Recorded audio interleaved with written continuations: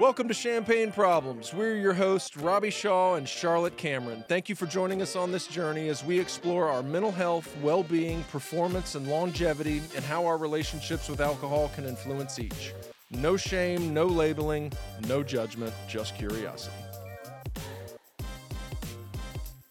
Welcome back, Shining Lights. Today we're speaking with Kelsey Chittick. Kelsey is a writer, a comedian, and an inspirational speaker.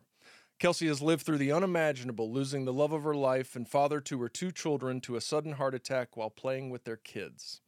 Nate Hobgood Chittick was a Super Bowl champion, a 6-year NFL player, and a larger-than-life husband and father loved by many. Today we will sit with Kelsey and talk about her loss, her grief, her healing, her tremendous growth, and her newfound love for life. Let's go to Kelsey.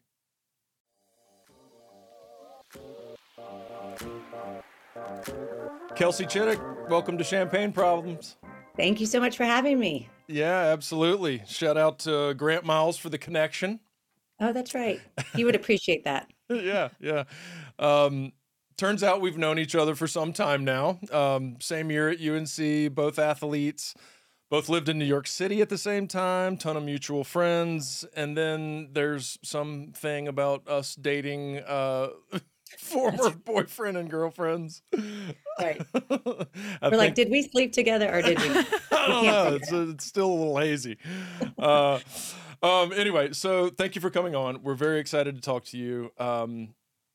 We know a lot of your story, and we've seen a lot of what you do as far as, you know, your talks, your podcast, your book. We've obviously dug into all that stuff, and we're very excited to hear your journey. But we're going to start with a little rapid fire to get to know you. Okay. Get you thinking a little bit. What was your first live music concert and where? MC Hammer, Orlando, Florida. God almighty. Isn't it funny how that, like, so the answer always comes to people so quickly? Yeah. Turn in there. I've found that question to be pretty common among social, situations. A lot of people ask me that question. I like it. MC Hammer. And I can't remember anything after that. That was it. Right. That's it. Yeah. Hammer. So good. Go ahead. Who is the funniest person you know and why? Funniest person I know. I can't think of all of my friends, like I think my best girlfriends, just like the ones from high school. Yeah. They're the people that make me laugh the hardest. Just our text string and what we say to each other that's just so offensive and wrong. And I think that those are the people I laugh the hardest with now, just like my friends that have known me forever. Yeah. Because you can say anything and just it's fine. Oh, yeah. Yeah. I love it. And a lot of times you don't even have to say anything. It can be a facial expression and you know what's going on in that brain. Exactly. Yeah. I The love best. it. I am so grateful for like old friends from when you were a kid. Yeah. Yep. They're the best. What word do you hate the most? And it can't be moist. I hate moist. I know you do. Everybody hates that word. I hate moist. What word do I hate? Moist is the grossest word. My kids say it all the Such a time. bad word. It They're like, doesn't bother me so much. It's just nasty. It's nasty. The nasty person says moist. What word do I hate? I don't hate a word, but I used to hate for a long time. It is what it is. And I'd be like, you know what? Just jump off a cliff. Like I can't handle people that go that way. We can talk about this later, but I do have a new perspective on that. But for a long time, I was like, you're a loser if you say something like that. Right. Like how can you just bypass life like that? But I have a new perspective. It is what it is. I'm like, oh God. You're not being philosophical when you say that. No. All right. What movie have you seen the most times? Dirty Dancing. Such a good one. Filmed in North Carolina. I want that moment. I want that moment in that cabin. I want it to be raining outside. I want there to be music. I need to be held like that. Fair. I promise you I will recreate that at some point. I'll be 70, but I need that. I need him to spin me and drop me. I will And I be need all held. the things. Mhm. All right, this one's a little deep. If you could know the answer to any question, what would you ask? I feel like I've asked it and I think I know it now. Like, is everything going to be okay Mm. for all of us? Like, is it okay? Is everything okay eventually at some point in the ether, in the universe? Like, and I think that's a question I ask God a lot. Like, is everything going to be okay? Like, are you sure? Because this seems a little Yeah, crazy. it doesn't feel like it. Mm-mm. Yeah. So is everything going to be okay? And I think if you check in most of the times, it's like, yeah, I don't know when or how, but like, yeah, Isn't it like Winnie the Pooh or something? He says something like, in the end, it'll all be okay. If it's not yeah. okay, it's not the end. In the end, it all works Ooh. out, and if it hasn't worked out, it's not the end. There it is. Okay. Yep. Yeah, Yep. I like We that. say that a lot around here. Hmm. Yeah. Just hang on. Hang on. Yeah. Yeah. Yeah. Wow. Love it. All right. Now we know you, Kelsey. The rest is just fluff. Exactly. Rest is just big boobs and good looks here. Yeah, that's right. Just a fluff piece. Today's episode is sponsored by Athletic Brewing Company, America's leading non-alcoholic craft brewer. Have you been thinking about cutting back on alcohol but still aren't sure if near beers are for you? Check out Athletic Brewing, the most decorated non-alcoholic brewer in the world. Athletic produces a wide selection of great tasting brews, including IPAs, Goldens, Darks, Lights, Sours, and more. Their non-alcoholic beers have won over 70 awards and are fit for all time, so you can drink them anytime and anywhere. Now you can enjoy great tasting craft brews all night long and still be ready for whatever life throws at you tomorrow. Right now, new Athletic customers can receive 20% off their first order when they visit athleticbrewing.com and use the code CP20 at checkout by August 31st, 2023. What were you like before you met Nate? Who was Kelsey Durkin up until her 20s? I know her well. I don't miss her, but I know her well. She was just, she was a go-getter. She just needed to be the best at everything. She needed to achieve everything. She was busy. I loved when I was good at something. I only did things I was good at. She was really uptight and afraid of not making something of her life. I swam back and forth all day since I was 6. Everyone's like, did you have anxiety? I'm like, I don't know, but I did swim 6 hours a day. So maybe. Likely There's not. that. Maybe that's a tool. I don't know. I was just intense. I was intense. I was really going to make sure that my life looked a certain way and that I was going to be good at things. And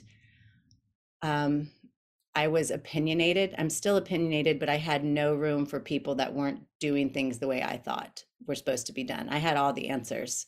I was just the best. And I just thought I was just better because I was uptight and rigid. And my brother, who we've talked about, had a little drinking and drug problem, was like, do you ever have fun? And I was like, fun is for losers. Fun's for slackers. I would not want to be having fun. Oh my God, Achieving. Kelsey. So, yeah. And I think when I met Nate, I was still that way. Just really, just tick, tick. Nate used to say being married to me was like tick, tick, tick, tick, tick, tick, tick, just like on him, just bothering, just so regimented. And so afraid of everything, basically, I think. Wow. No offense, you and I now see why we weren't very close in college. Oh, your whole crew did not resonate with Not my operating uprightness. there. No. What you're saying resonates with me a lot. I think I was a lot like that. Yeah. That's Yeah, interesting. I Where met does my- that No one- come? Where's that come from? It's funny because my brother and I are totally different and we were raised in the same home. I think it's really interesting when you look at your kids or your family, everyone takes a spot and everyone has to have their own spot. So it's not as much that our families made us that way. It's that we found a spot that worked for us and then we just settled into it. Yeah. And that became who you were in the family. My brother followed Fish and Grateful Dead and smoked weed. And I swam and got good grades and was uptight. And once that narrative starts to play in a family or inside of you, it stays. And Yeah. that's who you think you are. And as a kid, you don't even know there's an option to pivot. Yeah. Because they accept you that way as well. Yeah, and Right. you either get it good attention or bad attention from whichever one. My brother got a lot of bad attention, but that's how he just needed space and I just needed rigidity. And so we created lives that gave us peace for whatever we were going through. And it wasn't trauma, it was just life. Like everyone, no matter if you have an abusive home or a regular home, you're still in life, and life is hard. Yeah. And it's hard to navigate and figure out who you are and what you're supposed to be doing. So, yeah. That sounds like IFS work. Have you done any? Yeah. Actually, internal family systems. Yeah. Yeah. I haven't gotten into that a ton. My mom really got into it because in our family, when we get into like a book or a new way of looking, we really go for it and we want the whole world to change it. And she got into it. So I was like, I'm not doing it. But I've heard such great stuff about that entire like therapy and way of looking at how you grew up. Yeah, it's great. All right. So you've probably told this many times, or I know you've told this many times because I've actually heard you tell it a number of times, but tell us a little bit about the first meetings with Nate and then, the following dates and just the beginning. So I was a swimmer at Carolina, got there in 1995, and first 2 years kind of dated people on the swim team. And then there was like a big year where Chris Keldorf was the quarterback and everybody was talking about him. And we were just like nerdy. He was so hot. Listen, he lives down the street from me now. I'm like, get back there. We all need to get back there. And the swimmers, we kind of hung out with each other. But one of my girlfriends started dating this just really big offensive lineman, Ryan Carfley, who's also a good friend of mine. And through that, we ended up kind of hanging out with football players. And at some point, Chris started dating my roommate, Liz, who we just talked about. And so they dated for a little bit. And so we were kind of like, we felt like celebrities because at that time, Carolina was doing really well. And I think we beat FSU that year.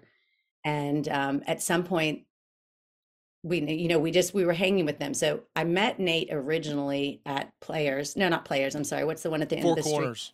Four Corners. And I met him one night when he came in to the bar with like a bunch of just enormous men. And we were like jacked up swimmers. Our shoulders were up. We were in like khaki pants and, tank tops, just not a stitch of makeup. Didn't even, no pictures back then. Yeah. I just was big and masculine. And I remember Nate came up to us and we were all sitting at the bar and he kind of like moved his way in to sit next to us and grab a drink. And he started like talking to us and saying all these inappropriate things, which Nate said till the day he was gone. And at some point that evening, he left a napkin in front of my stool. And when I opened it, it said, if you want the best, say goodbye to the rest, go home with me and I'll make you happy. That's what bold. A move. And I remember, the great part of that story is like 3 years later, I was at a wedding with a bunch of girls and this one girl we were married by then. And this woman was like, oh my God, I totally remember Nate in college. He gave me this napkin one time. Oh, and no. it said, if you want the best, whatever, the whole thing, if you want the best, whatever. And I was like, that fucking guy. So how many of those napkins are floating around? What a loser. I'm sure there's like 80 of them. He was shameless. He'd take anything. That's so good. So I met him. And then about 4 months later, we ended up having a party at our house. And a bunch of the football guys came. And I remember we were watching X-Files and just dancing and everybody was hammered. And at some point, I was dating some guy from the Naval Academy. And I remember I was on the phone with him and Nate came over and he was like sweating and he had like a Coors Light box on his head. And he just took the phone and he was like, she's with me now. And oh my God. And honest to God, I was like, I was 19 and I knew like, oh, he had come into my room and read the Serenity Prayer. My parents had gotten divorced. We had addiction issues in our family. And so I'd done Al-Anon for quite a bit.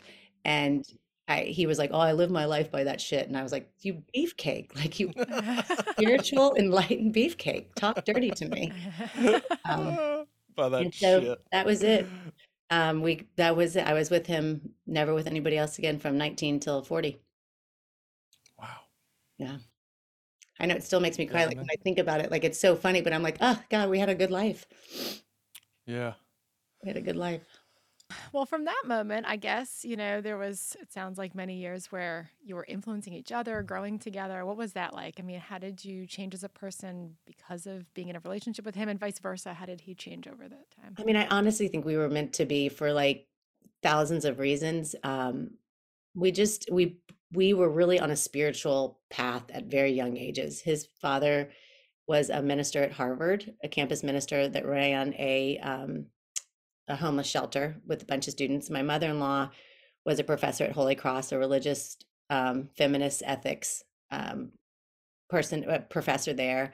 My family was really into Dispensa and Esther Perel and just like the power of the mind. I can't even think of Dwayne Dyer. Like there was a lot of these similar conversations going on. Theirs was more service based. How do we help the world?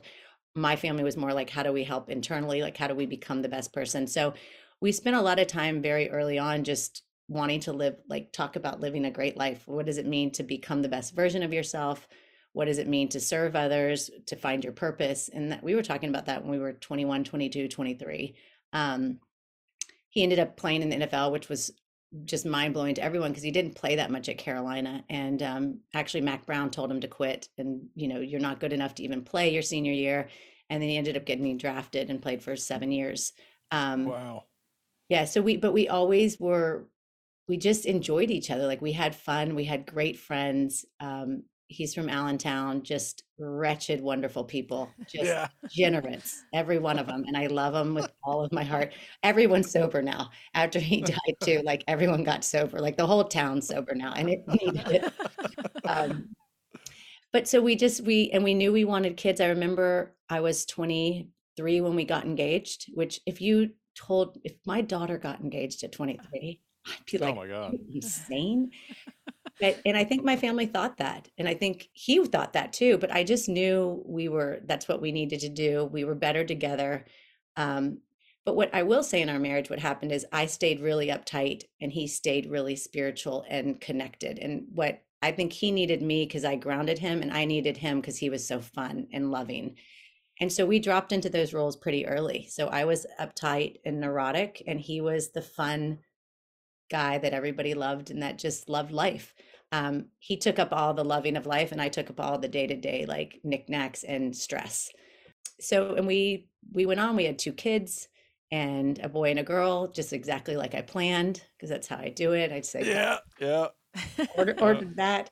But we were young and thank God. And so we just kind of lived a great life. We moved out to California. Chris Keldorf, who we talked about, that was a quarterback, actually grew up in Manhattan Beach. And he said, come out here to this like little town. You guys can go back to North Carolina in a year. And that was 20 years ago for us. And so we just created kind of a new life, but in a town that was very similar to what he and I grew up in, like a small town. I grew up in Winter Park, Florida. He grew up in Allentown, which with a small group of people. And we loved it. And we had a good life. And underneath it all, I was pretty stressed and miserable if I look back in terms of just anxiety. Mm. So y'all lived in Manhattan Beach? Well, no, we say that, but because no one really knows where El Segundo is. We live in El Segundo, which is basically like El Segundo is like, it's living in like Kansas City in the middle of LA. Like everyone still wears khakis, like Old Navy is fine. And then you go to Manhattan Beach, it's like only Range Rovers. Yeah. Only like it's a half a mile apart, but worlds. Yeah. It's growing though, right? At the moment? It's great. Like rapidly, I love where we live. We've got some environmental issues that I'm not keen on, but that's another podcast for another day. Okay, yeah. Well, it's hard not to do the left my wallet in El Segundo joke. It happens every time. I assume it does. I didn't want to do it without making it obvious it was stupid. I want to be very mindful of this, but I do know that you tell the story, the tragedy. Would you be open to telling that? Oh, it's all I talk about. It's the only thing that matters. Yeah, okay. I'm happy to. Okay. So it was 2017 and we were like in a really good place. The kids were 9 and 12. We had kind of gone through some financial issues that all NFL players need to. You need to invest with a bunch of guys that play football because they seem to really have great business minds. Yeah. Let's all buy something together. That's smart because you all never took a class in college, but that's fine. Right. Let's then take all of our money we've earned and invest it in real estate. Okay. Yeah. So we had some tough times going through just like bad decisions that we were learning from. And, you know, he was trying to figure out what to do after he played. So he played 6 years And then he went back to school and got his master's in social work from Cal State Long Beach. And then he was a social worker, which bless it, but that doesn't work out here financially. It's very hard to live. I was a pharmaceutical rep, which is just a real classy act, selling heartburn medicine in a short skirt for a while. Yeah. Best job ever back then, but not exactly like soul providing in Right. terms of just doing, your purpose. So we both were trying to figure out, like, what are we doing here? So I ended up starting to work with some guys out of Chapel Hill. Ryan Carfley had started a recruiting company, and so I started working with them in 2012. So I was going back and forth. Nate ended up leaving social work because it wasn't what he thought it would be. And he always had managed his own money from the NFL, and he always had been interested in making money and investment. So he started at Morgan Stanley, ended up doing really well. And by the time it was 2017, he was working with another guy and started his practice and was doing really great as a financial advisor. I was doing a job I loved. I was writing, I was doing stand-up, and life was like, we made it. The kids were capable of, staying home by themselves and brushing their teeth and getting food, but they weren't into drugs or sex. It was like that sweet spot. Yeah. Very, very small, sweet window. A couple of years where you go like, we're all good. And I remember we were like, we made it, like we did it. Like, we're here, we have jobs we love. We've gotten through some hard times. The kids are good. And it was great. We had this awesome spring break that summer before. We kind of did a tour. We were like, we should just go everywhere. So we did a tour of California. And through all this, though, I had just anxiety, like low-grade anxiety. I don't think I had it when I was younger, but I can't remember because it was so prominent once I had the kids. I just didn't want anyone to die. I remember thinking, like, I just don't want anyone to die. Like, I love this family. I love these people. Like, how do I keep us all from dying? And that kind of was my lead thought. Most of my life, especially as a young mother, I just wanted us to all be okay. And as time went on, the anxiety kept getting worse and worse. And Nate was like, listen, like, we're good. Everything's fine. Like, what are you doing? You're so uptight. You're so neurotic. You're always angry, or you're bossing around. Like, do you ever just relax? And I couldn't. I was flying. I felt like I couldn't. Yeah. And so at some point, Nate and I read a book, The Code of the Extraordinary Mind, which is just a great book of looking at different beliefs, how we perceive things. And we've read every spiritual book, but that one for some reason just kind of resonated with both of us, just looking differently at the whole way you look at the world and life and your thoughts. And through that, I ended up giving the book to Tony Gonzalez, who read it. And we all kind of just had a little book club going. And at some point they were like, we got in touch with the author, and he had this event called A-Fest. So long story short, Nate was like, you need to get some help. Like, you need to calm down. You need to go like figure out what you want to do, because we're all good and you're kind of like crazy. Which, and I think I was. And I just had this feeling. And so 2 years before that, I just was like, I was just off. So I started on this spiritual journey, kind of just reading. And so at 2017, at that point, there was an opportunity to go to this retreat for a weekend, kind of just to listen to Wim Hof and Stephen Cutler and some really great people that were doing great things, talking about stuff. And Nate was like, you should go. And so we had an opportunity for Tony's wife and I, who's one of my best friends, to go for this 3-day trip. And I was like, I would love to go, but I can't leave because something bad will happen if I leave. And he was like, you need to go because you need to come back a new person. Like, you have got to figure out how to live in this world without being so uptight and fear-based. He's like, this isn't living. Like, I was having panic attacks all the time. And he's like, I don't know what's happened, but we need a reset here. So he kind of forced me to go, which was, I ran our house. I ran our life. He was just like a happy, best father, best husband, also living on another planet sometimes. I was like, we're here, we're on here, we're down here. Yep. The trash is Wednesday, every Wednesday. How can we forget every Wednesday? It just didn't change this week. Knew it was Wednesday. He just didn't care about the little things. He didn't understand my obsession with the knickknacks of life. He wanted connection. He wanted to have good conversations. You know how they say there's like a balloon and a rock? He was like the biggest balloon, and I was like the boulder of all. Like, I mean, you couldn't move around me. I'd catch you and I'd stick you under me and I'd hold you down. No fun in our family. So that weekend we, Nate was like, you have to go. So long story short, he drove me to the airport and kissed me and said, like, you're the most amazing woman I've ever met in my life. I hope you go and find out what you're meant to be and how strong you are, and that you are capable for so much more, and that everything's okay. Like, everything's okay. You can relax.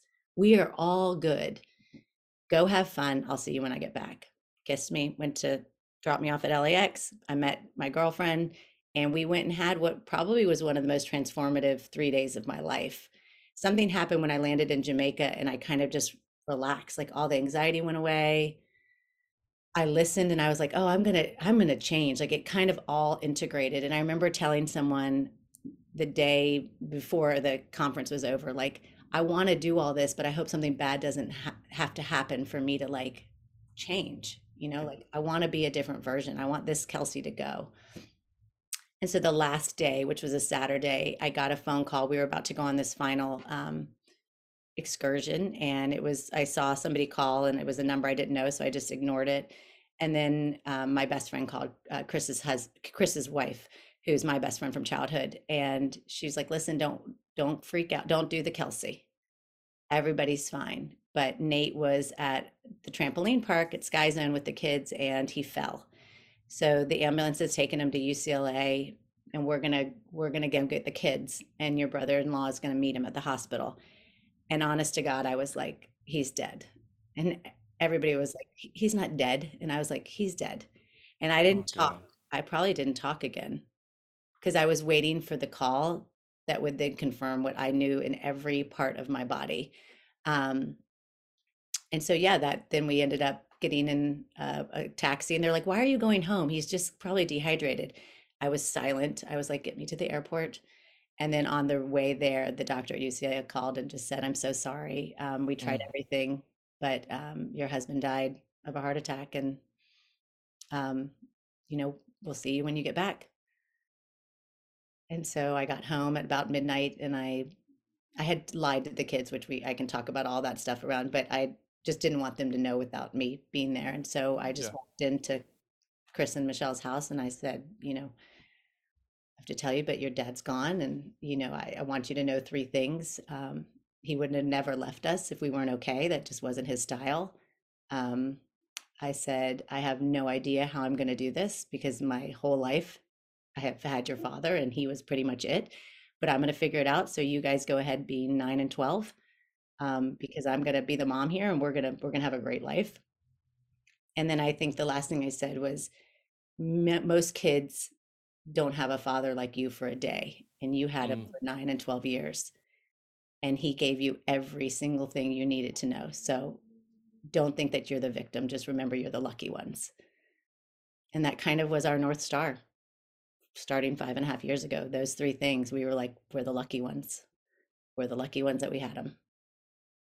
Yep. Okay. Thank you. Yeah, Yep. thank you. Thank you for sharing that. It's a story, all right. It is a story. How did you know?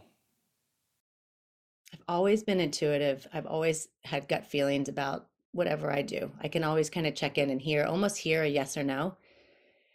The alarm bells the 2 years before he died, and also, he played football. He had CTE. I didn't know how sick he was. He didn't know. None of us knew. But I must have been picking up on his health on some way. It's hard when you live with someone, and you also don't want to see a lot of it. But he looked older to me. He looked like he looked pale.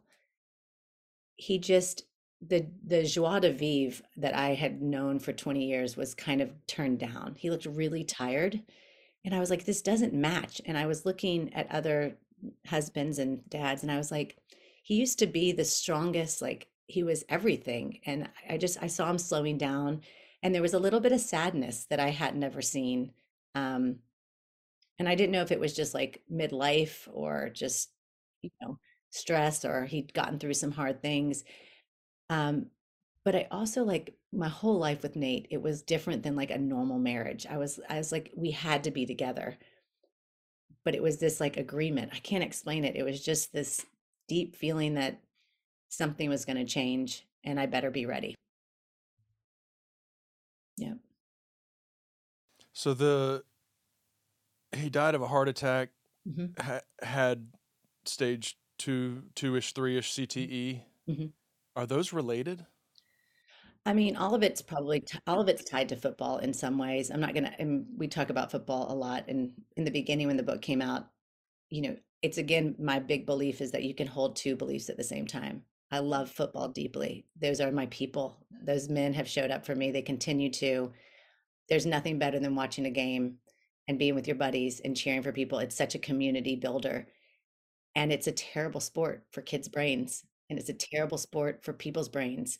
Um, and we watch people get hit all the time. And what we don't see is, I think I said on Peter's podcast, we were talking, and Peter's like, why don't they have a like, where are they now? Like they used to on MTV for musicians. Oh, yeah. You should Yeah. see some of these guys that played 3 or 4 years. Where are they now? Like everyone worshiped them, and now they're like a bartender with seat. It's just like we have to do a better job, not of not playing football and not loving it, but just finding different ways, especially for our kids. Like kids don't need to be in helmets. There's just no, we make them wear a helmet when they ride a bike. So if they fall off once, they're safe. Why would we let them like bang heads? So that's a whole nother story. But I love football, and I think it's a very dangerous sport. So his heart, basically, the defensive linemen have a very high rate of dying early because, like, big animals die early, like elephants, things like that. And it's just your heart works so much to move that body. People forget that NFL players, especially on the line, are really fast. They're really athletic. So if you're a big man that can sprint a 40 at the rate that they can, it takes a lot on your heart. So a lot of these guys' hearts just imagine a heart is like a battery, and if you use it too much, it dies early.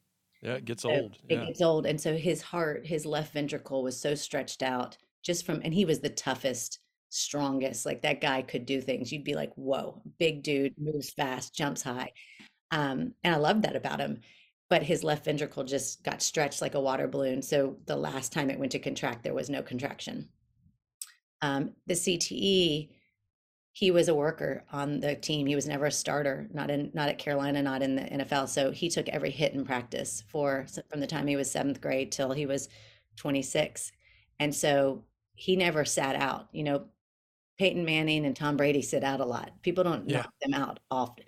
Nate just took it head on, day after day. So a lot of these linemen just take so many hits to the head in practice.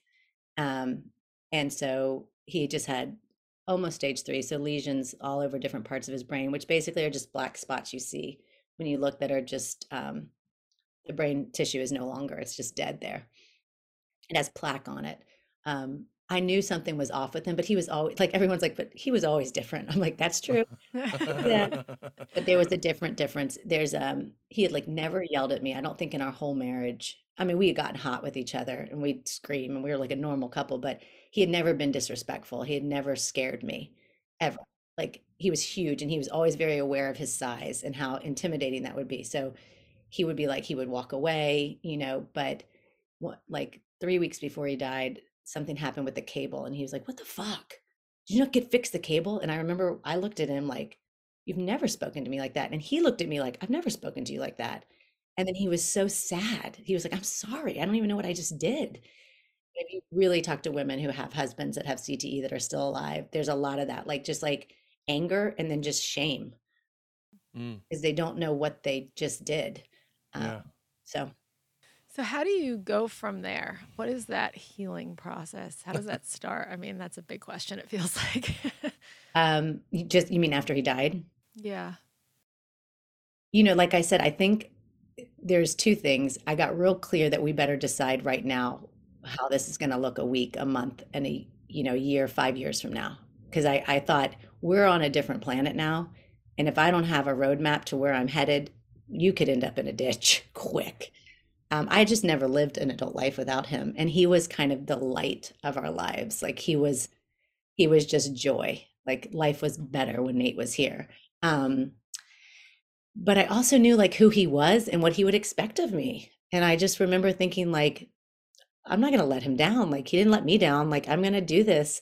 And I was just like, I'm not going to let this be our kid's story. Like I'm not going to have this sad story. Like, I will not do this. We've been too lucky. He worked too hard, and I've got too great of, I'm too lucky. Like, I just have to be real careful to stay alive. Like, I just need to stay alive. I knew it would get better if I just could hang on. And it was about 2.5 years, 3 years. The first 3 years, the first 2 years, you might as well just, Yeah. you just don't even know. Shock. Yeah, and you're in a world you never wanted. You are the people you always used to be like, God, that's awful. Like, I love attention, but not that type. I was like, I wanted to be famous for comedy, not the widow. Like, it's just not, This is not what I was I was envisioning. going for fame, but Yeah, this was yeah, not the avenue I wanted it. yeah. Um, yeah, so I think, and the kids and I just remember early on being like, we're going to make it. We're going to make it, and we're going to make this a good story. And I'm the best storyteller, so we're gonna write this story the way we want it to go, and we're gonna fake it till we make it.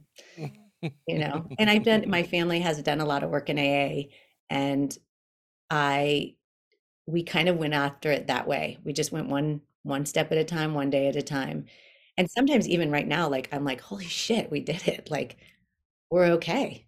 And we've been through other stuff through, we've had some really tough times inside of those 5 years, but we have tools. We have a lot of tools that we use in our family. And I think people think you wing it, or you just like pray about it, or you just hope. And no, you work, you work, you Yeah. work, you work to survive. And then it becomes just part of how your family operates. You just have tools. Like, people just need tools. So my mind is going everywhere right now because obviously if you know a little bit of my history, and there's some adversity, and when you go through some of this stuff, you look back and you know that was one of the worst / best things that could have happened to me, in a sense, for growth and finding a new way to look at life and live life. And oh God, to do it with kids, there's got to be this balance of doing it for them and doing it with them. Mm-hmm. And I would love to hear just kind of, I understand that the first 2 years were kind of a wash, and you're in it and it's ugly, and you're figuring it out. But at some point, you have to lead by example, but they got to be all in with you, and tell us a little bit about that. Yeah, I think in the beginning I tried to make it better. And then I realized, like, there was no better. I couldn't make it better. And there's something about a complete release of any responsibility to make it better. And so I didn't ever, in the beginning, I would try to tell the story in a way that would be like empowering, like, your father loved you and we were lucky, that whole thing. And that is true. But early on, the kids were like, it's awful. Yeah. This is awful. And we need you to be okay with it being awful. Please stop bypassing how awful this is. And for some reason, they gave me permission to be like, this is awful, and we're going to make it. Those two things live at the same time. This is the worst fucking nightmare of our lives. I don't know how we're going to do it, and we're going to make it. And that kind of was how we lived. Like, we didn't try to make it okay, and we really dug into how awful it was, but I stopped trying to make them feel better or make them talk about it or what. There's so many things I learned. And I do think if the parent's okay, the kids are okay. And if the kids aren't okay, but you're okay, that's their path. So I am not codependent with my kids at all. I was responsible for them, but I'm not God. I'm not their keeper. I'm not their, they have to figure out who they want to be. I will give them everything. I will walk this path with them, but they too chose this experience on some spiritual level. Whatever their lessons are this is their experience. So I don't anymore. I hurt for them. I hurt for me. I hurt that we don't have a dad, that they, that like everything's a daddy-daughter dance, and Jack can't go to, his dad will never see him play basketball at Loyola, which would have been a dream, or take him to college. And those are true. It hurts. It's sad. And we're okay. And we have beautiful people that step in. So we toggle back and forth quite often. And we have, I think, from the beginning, crawling around the house just in utter pain. to being like, oh my gosh, we're living, we're happy. And the joy you have when you come out of something like this and you feel happy again, it's like drugs. Oh yeah. Like if your bandwidth before a tragedy or a hard time is like 20 is the lowest you are and 60 is the happiest you are. Now I swing between 0 and 150. When I'm having fun, it's like it's like ecstasy. You're just like, oh my God, like look at this. And when it's low, it's like, I'm gonna have to take myself out. Like this is the end. But I appreciate that. I'm out. Yeah, because I think a lot of us spend our time trying to just stay in the middle. Yeah. Don't be too sad. Don't be too happy. Just hang on. We don't hang on. We swing from the trees now. Just and the more you swing, the more you're used to it. And you're like, oh, I'm not afraid of the one anymore. Yeah. I'm not afraid. I'm like, oh, here we go. It's going to be dark for a bit up in here. Yeah. And we know how to navigate it because we have tools. So I think that's what happened. The kids got older, which is easier. And Nate lives well and alive in our home. So it's not a secret. I talk about it too much for them, but you talk too much for any teenager. So it doesn't matter. Right. When I look at them, they're annoyed. But I'm starting to see the things that we've worked on and we've done as a family starting to pay off in them as they become adults. And I'm like, that's cool. Like they're really cool people. They're cooler than I ever imagined. And this will inform their lives in ways I don't know, and we're all going to figure that out. And I feel like Nate's with us. Like a part of that too is like I was like, he's not gone, and they're like, if you say he's a hummingbird one more time, I'm like, he's a hummingbird. He's right there. Oh, I'm the worst. They're like, that's not him. I'm like, whatever. You don't have to believe. I'm like, hi Nate. Hi Nate. Oh, they're always like, I'm like everything. They're like everything's a sign. I'm like, yeah, it is because you get to choose what the damn sign is. I just happen to put them everywhere because for me, I can't do life without him. So I bring him to me, right? Yeah. That's just a choice. I'm like, they're like, well, how do you know? I'm like, who cares? That feels good to me is to know that he is that plant and that hummingbird and that sign and that cloud. And that's just what I do. And they can choose what they do. But yeah, we've all kind of found our rhythm, and it was dark for a really long time. Sometimes I forget when I tell the story now, I'm like, it was so bad for a long time. Like dark. But it's amazing though. Your brain kind of, time is really relative with death. You don't know if it was a lifetime, an hour. Do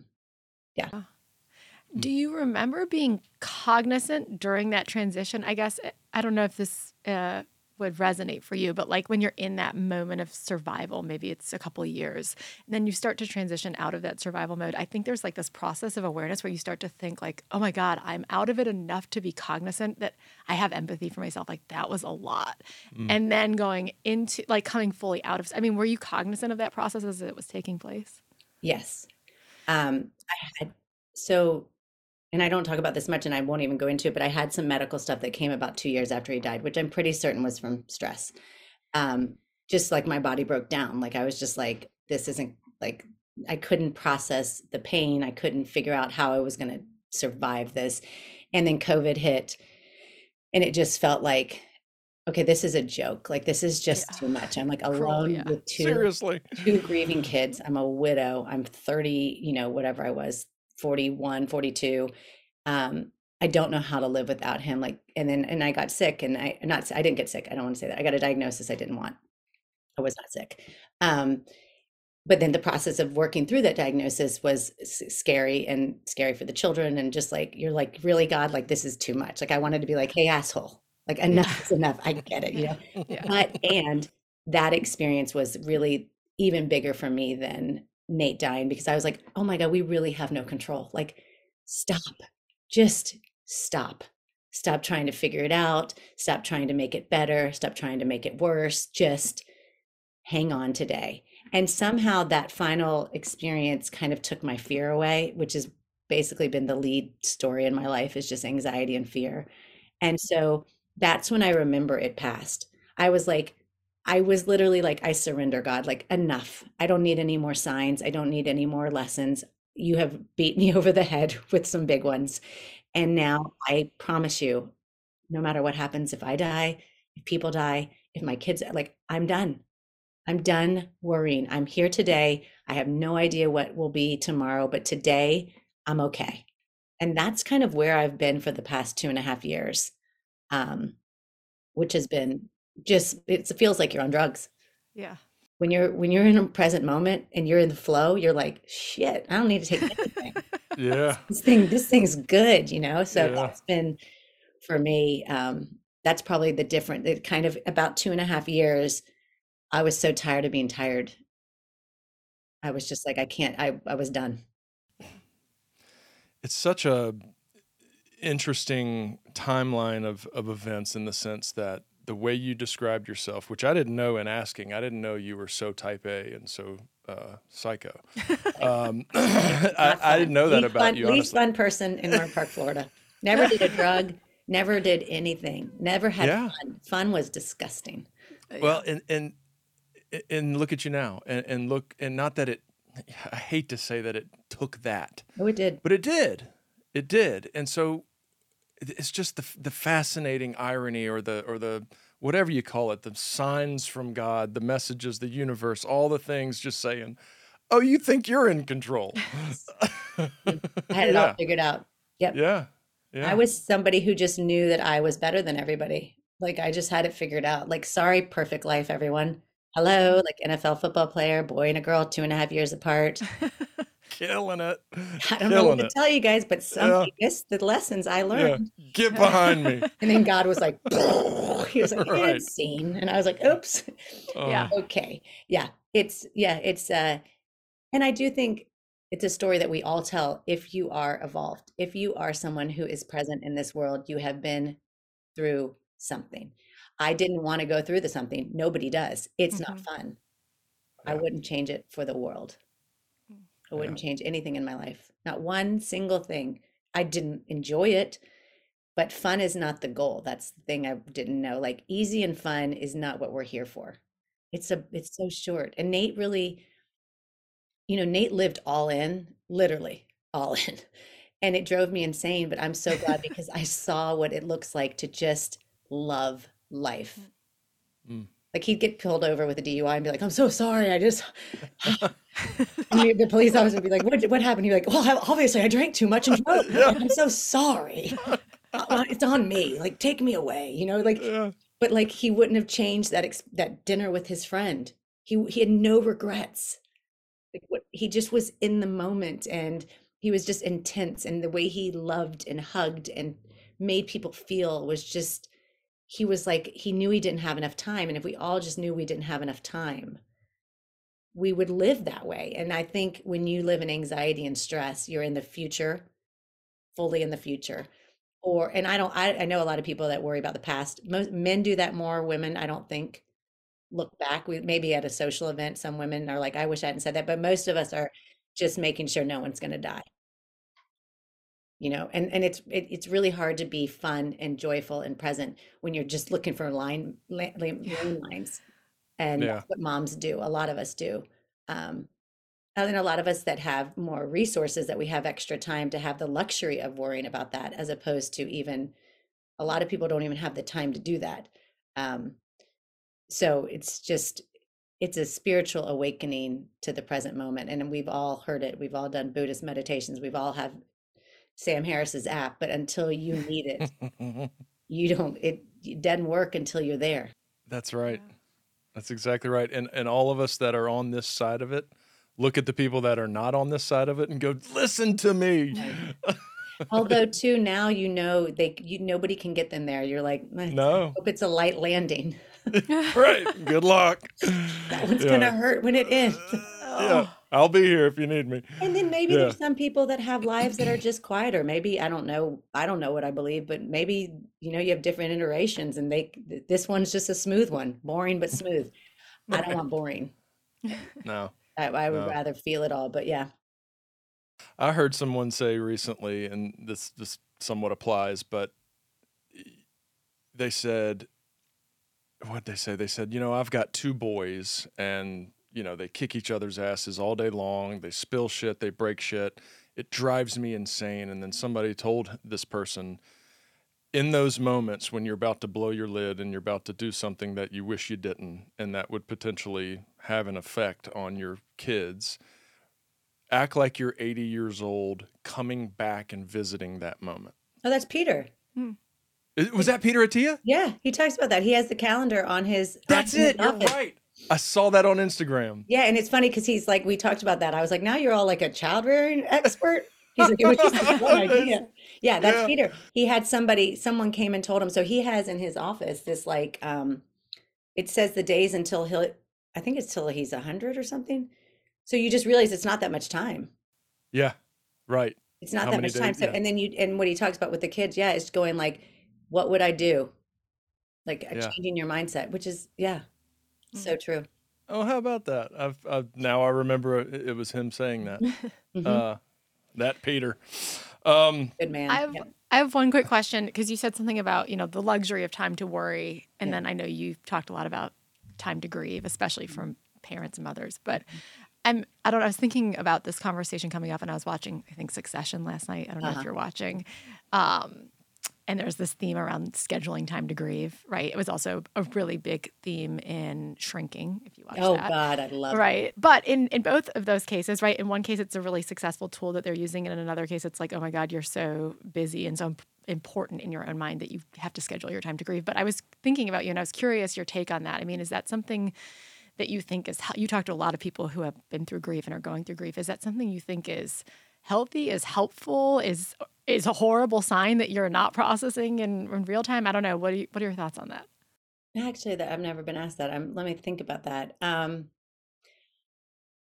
I think in the beginning it is all consuming and it should be because you have died. So when somebody dies, that version of you dies that was in juxtaposition to them. So what people don't realize is grief is as much about losing that person as losing the person you were with that person in it. So you're saying goodbye to them, but you're saying goodbye to you. So that version of you dies the minute someone close to you that was integral in your life dies because you are now walking around in a reality you have never been in. And so there is. Hmm? That makes so much sense. Yeah. So, in the beginning, it's all consuming because you are trying to figure out how to even live in this world. So I mean, my experience is early grief is quiet and it's so dark and internal. You can't, it's hard to walk. It's hard to talk. It's hard to eat. It's hard to breathe. It's hard to sleep because, and I explain it most of the time. It's like you feel like you're being set on fire. Like that's how it feels when somebody dies that you love. It's like you're on fire. As time goes by, and I talk to a lot of widows, and it's that same experience. Like it hurts. It's physical. You kind of give in to grief then because you can't function. As time goes by, I have learned for me, even now it's very quick. I can cry and I can grieve and it'll be like 90 seconds. And then I can come right back to you guys. I think as time goes on, you can start to decide when you want to open that door. So I think of grief as like a room you go to and it's transformative, it's painful, it's scary. And in the beginning, the door's open and you are in it. Eventually you start to be able to modulate when you're going to deal with it. And that's when it starts to get beautiful because there gets to be this reverence around it. Like a lot of more, I mean, I meditate like a freak because that's what keeps me from being crazy. But I like look forward, like, oh, I'm going to go cry and sit down with Nate and like be sad that I don't have a husband and my kids don't have a dad, but I get to turn it on. I get to modulate it. So I walk into the room when I want. In the beginning, you are living in the room and people come visit you in there. But you don't know how to live outside of that room, so you don't. But eventually your house starts to build rooms around it and there's joy and there's laughter and there's kids and then there's grief. And I don't ever want to stop grieving him because it reminds me to live. Like every time I think of him being dead, I'm like, well, let's go. It could be you tomorrow. And it's fun. It's fun to live like that, to live knowing that like people do go. And like now's the time, today's the day. And so I think it's a little bit of both, but early grief is all consuming. And then the kids, like they grieve so differently. I wish I'd known. Kids don't even know what the hell happened. And really all they want is their surviving person to be okay. They're just like, if you're okay, we're okay. And I think that's how kids feel about a lot of stuff. Yeah. So yeah. That's really beautiful. Thank you. I really. That was a wonder. I love the house Me visual too. in the other rooms. Mm-hmm. All right, Kelsey. I can't thank you enough. I mean, what an example of growth and light through suffering and pain. I mean, this is life. You hear it all the time. Death is a part of life. And it's when you can find light in the darkest of times, you're an inspiration to the countless others that are going to go through this. And we all are. Thank you for coming on and sharing your life with us. Thank you. Thank you so much for having me. You guys are Of great. course. All right, Kelsey, thank you so much. The information and opinions shared on this podcast are solely those of the host and guests and are not a substitute for medical advice. If you feel like you may need professional help, here are some resources. Visit Patrick Balsley's practice, sanacounseling.com, Robbie Shaw's practice, eventiderecovery.com, or visit theblanchardinstitute.com.